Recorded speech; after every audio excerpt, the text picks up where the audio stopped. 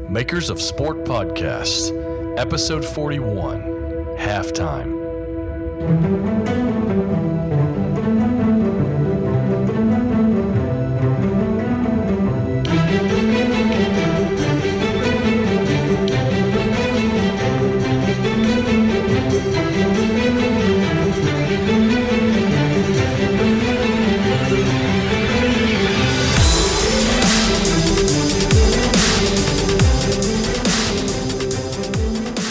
Hello and welcome to Makers of Sport Halftime, the 20-minute show on the off weeks of interviews where I discuss topics such as professionalism, entrepreneurship, and business to help you and your careers so that you can apply it to the sports industry.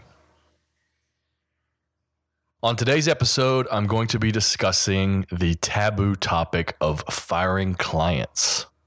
When is a good time to do it? How does one go about doing it? How much should we put up with before enough is enough? Now, first of all, let me just say that losing a client sucks any way that you look at it.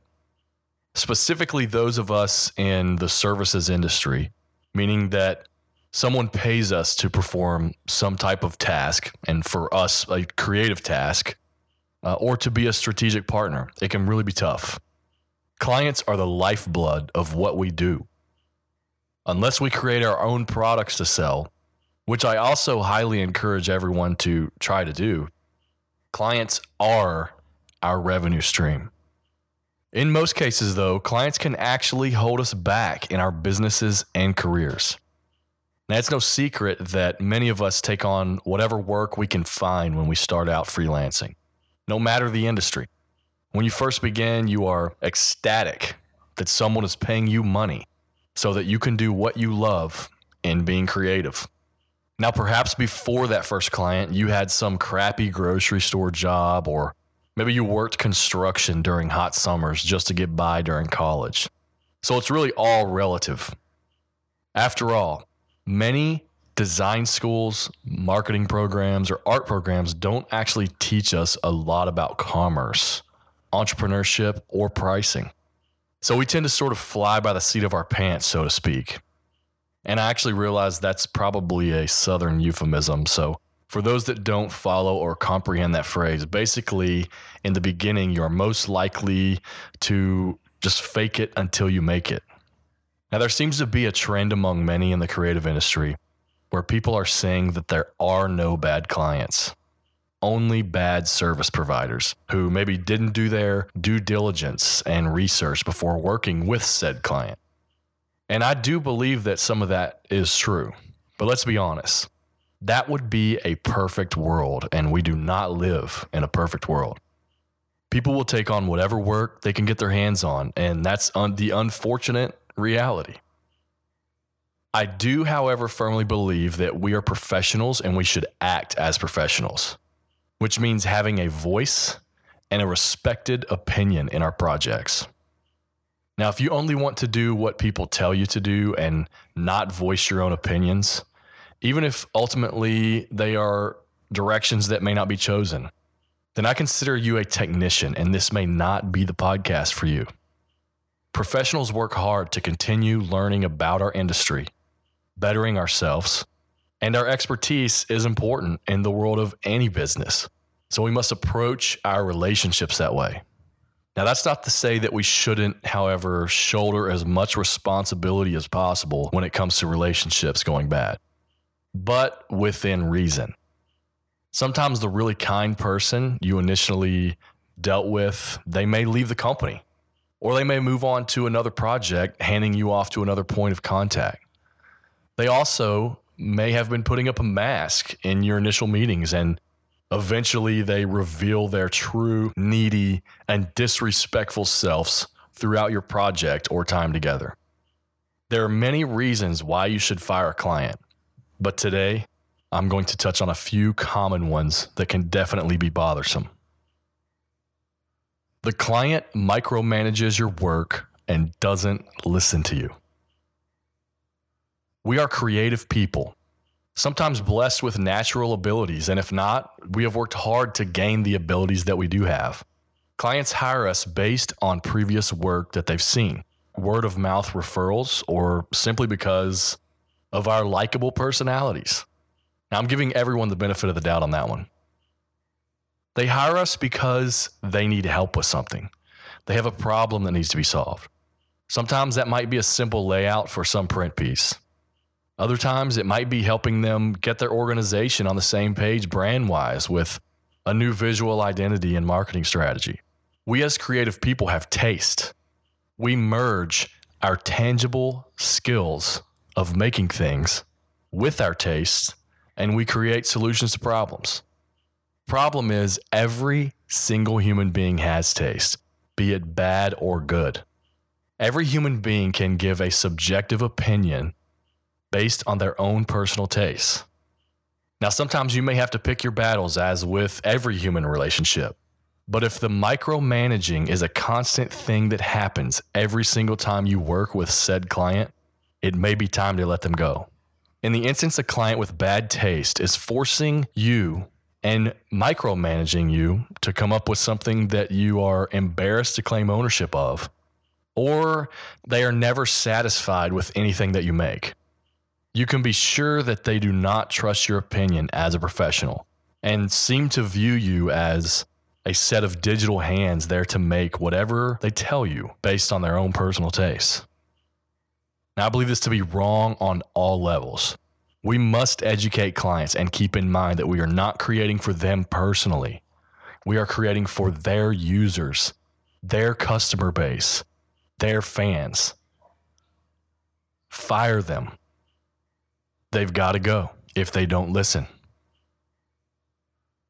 Clients don't respect your time. If you have a client that is constantly missing phone calls, never responding to emails, or constantly late for meetings, not to mention they are always in a rush to get you to do something, making unreasonable demands, it's time to let them go.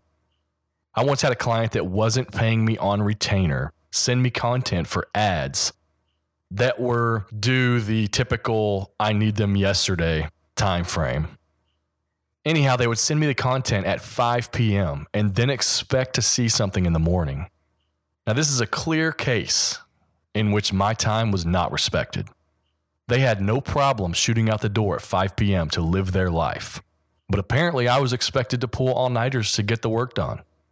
Now, after a few times of this, I had to let them go.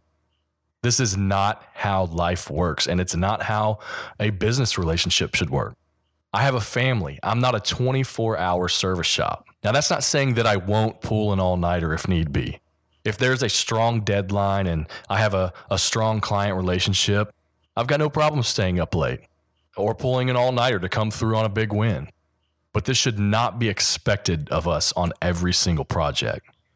They've got to go, or at the very least, they have to be educated that you will not do this every single time. You may do it this one time helping them out, but make sure that they know they should not plan on making this a habit. Another case of not respecting your time is when they're wanting that thing due yesterday and they don't respond to your project emails that you send them for weeks. And then weeks later, you get an email asking for revisions to that particular project. Now, they clearly made up a fake deadline so you would get the work over to them. Yet, it was inconvenient for them to look at it at that time. So they wanted to wait until it was convenient for them to look at it on their own time.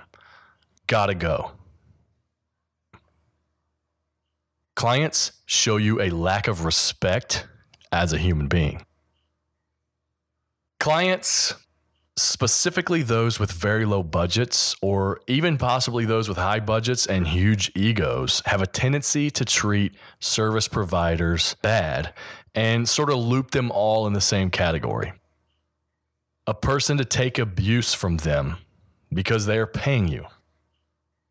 They may call their phone company wheeling and dealing on dollars and cents, or curse out a customer service rep who had nothing specifically to do with the problem they may be having. These types of people have a general lack of respect for everyone. If every time you see an email come through from a client, or you see the client's phone number calling you, and your heart sinks, or You feel a sickly feeling in your stomach? Then why waste your time on those people? Life is too short to be feeling that way. We are in control of our own destiny in our business. Otherwise, we wouldn't have went into business for ourselves. I was once working with a client and clearly specified in my contract that I would be handing over print-ready files as deliverables, and the client would not be getting my source files, any work leading up to the final piece. Now, at the end of the project, the client requested my source files so he could take them to another agency he was using for something simultaneously.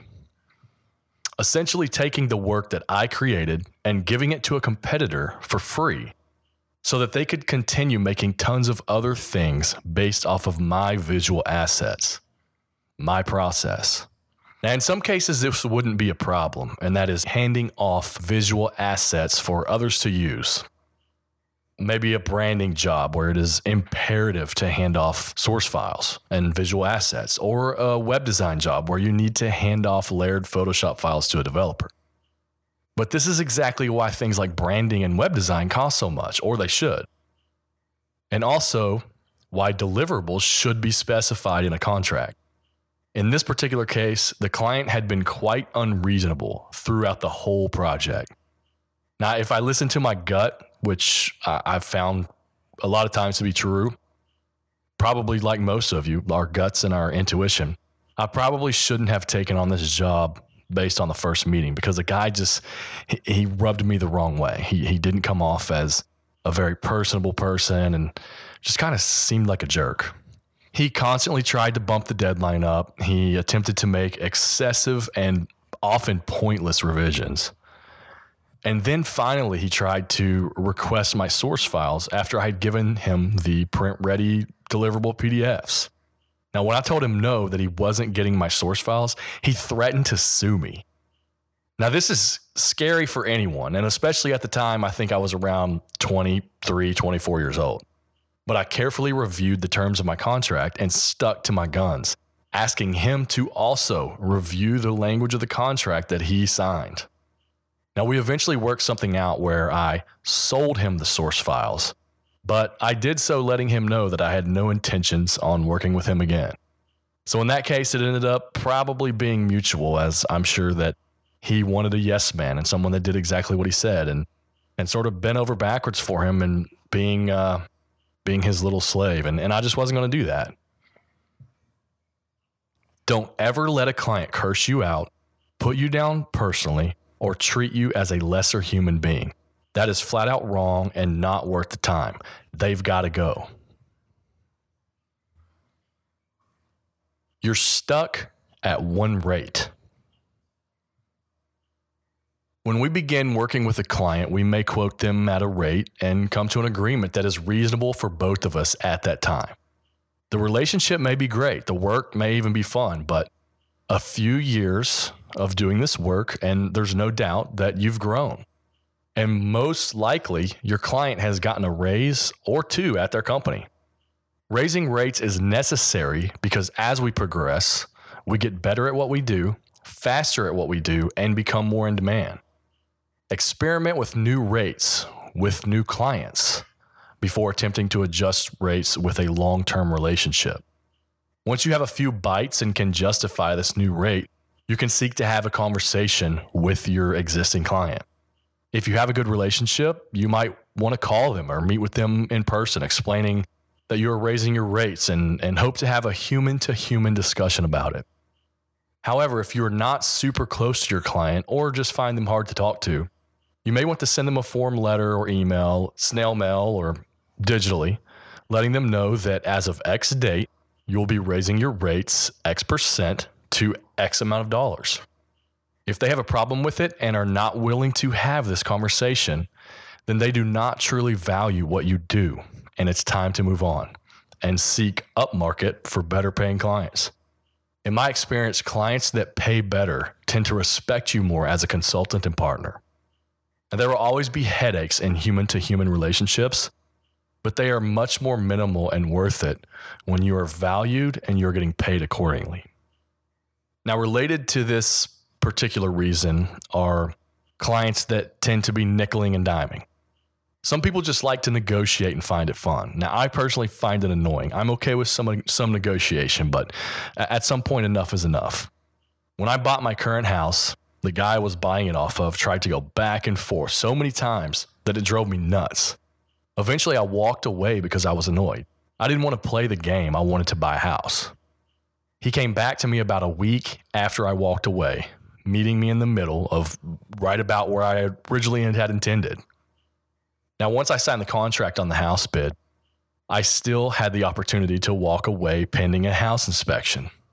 Now, because this guy had annoying negotiation tactics and he constantly berated my real estate agent, I deliberately waited until the last day of my available walkaway date because he kept calling and calling and calling, wanting to continue to sell me why I need the house when I had already signed a contract. Now, it was extremely annoying, and this happens all the time and can serve as a metaphor for clients. There's no difference between $3,500 and $4,000. There's a difference between $4,000 and $30,000. If they are nickeling and diming and constantly scope creeping, decide for yourself if it's worth the time. Now, lastly, I want to touch on how to let a client go. The best way is to be as professional as possible, even if you're mad, and let them know that it just isn't working out. This can be done through email or by phone call. Determine if you will finish a project or if you'll give them back a portion of their fee or something like that, just to kind of keep things chill. Now, I've done it both ways, sometimes giving back some of the fee and sometimes keeping the upfront fee because enough work had been done to justify keeping it. And it was specified in my contract that I would be getting paid for the work that I performed. That's what the upfront fees are for. It's for our protection. Now, letting a client go is tough, but the chances are they will forget about it when they move on, especially since in some cases the client may be so me focused and they're busy with their own business and trying to find someone to do that work. So they'll find another person to bother that may decide to suffer through. Also, you will be very relieved and feel a weight off your shoulders once you get rid of pesky business relationships that just don't seem to be working. Finally, I'll end this halftime with a disclaimer. Humans often do not agree with one another. Now, this is true in personal relationships and professional ones. I do not believe that just because you have a disagreement with the client, that they should be fired. I believe that what we are as creative consultants to clients are partners. Disagreements and debates are a healthy part of the creative process and business relationships. No one truly needs a yes man to do whatever they say. Not everyone is going to agree on everything. If so, it is very rare. Be sure to communicate clearly with clients, both in email and audible form. If there's something written that you take wrongly or you feel might be a little snarky, pick up the phone and call them. Oftentimes, an email or written communication can come off as short or rude, but in reality, it may not have been intended that way. Maybe the person was just busy or they just had a hard time communicating in written form what they were thinking. There is no context in email communication. Do what you can to salvage business relationships you enjoy and try to never burn bridges. Just because you fire a client does not mean you have burned a bridge. If you handle it professionally, you're just letting them know that the relationship is not a good fit and you can opt to help them find someone that may be able to better serve them. Sometimes personalities just do not blend well. A bad client for you could be a good client for someone else. But beware of clients or people that just flat out don't respect others. That's a huge problem. Value yourself and your work. Be professional and don't waste time on things in life that eat away at you internally. As always, if you have any questions or comments for me on this topic or have suggestions for any other topics you'd like me to discuss in these halftime episodes, then feel free to email me at info@makersofsport.com. On next week's episode, Jeremy Darlow is joining the show. Jeremy is Director of Brand Marketing at Adidas for Adidas football and baseball. He's also the author of Brands Win Championships, a book for college athletic departments, teaching them how to build a national reputation for their sports brand. Please like, rate, and write reviews of the show on iTunes. You can get there by going to makersofsport.com/iTunes. I'll also accept likes or ratings on Stitcher, SoundCloud, or wherever else that you happen to be listening to this podcast. Here's a review recently written by @CreativeBobby. I only discovered this show recently, but I'm already a huge fan. As a designer, this podcast provides great insights and inspirations that I can take and apply in my everyday as well as my future plans. I love the interviews.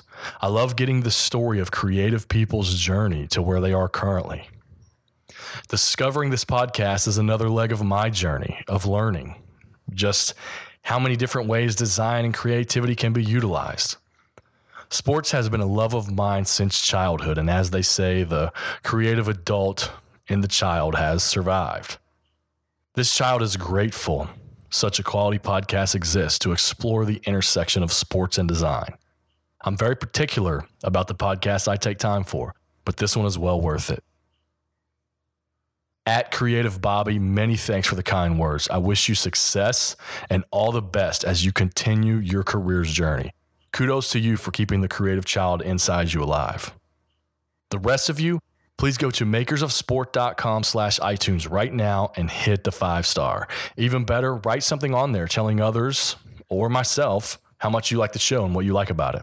Who knows, I may even read it and give you a shout out on the air. Lastly, follow me, ask questions, and say hello to me on Twitter and like the Facebook page, facebook.com/makersofsport. I'm @TAdamMartin on Twitter and Dribbble. The show is @Makers of Sport. Until next time, have a good week.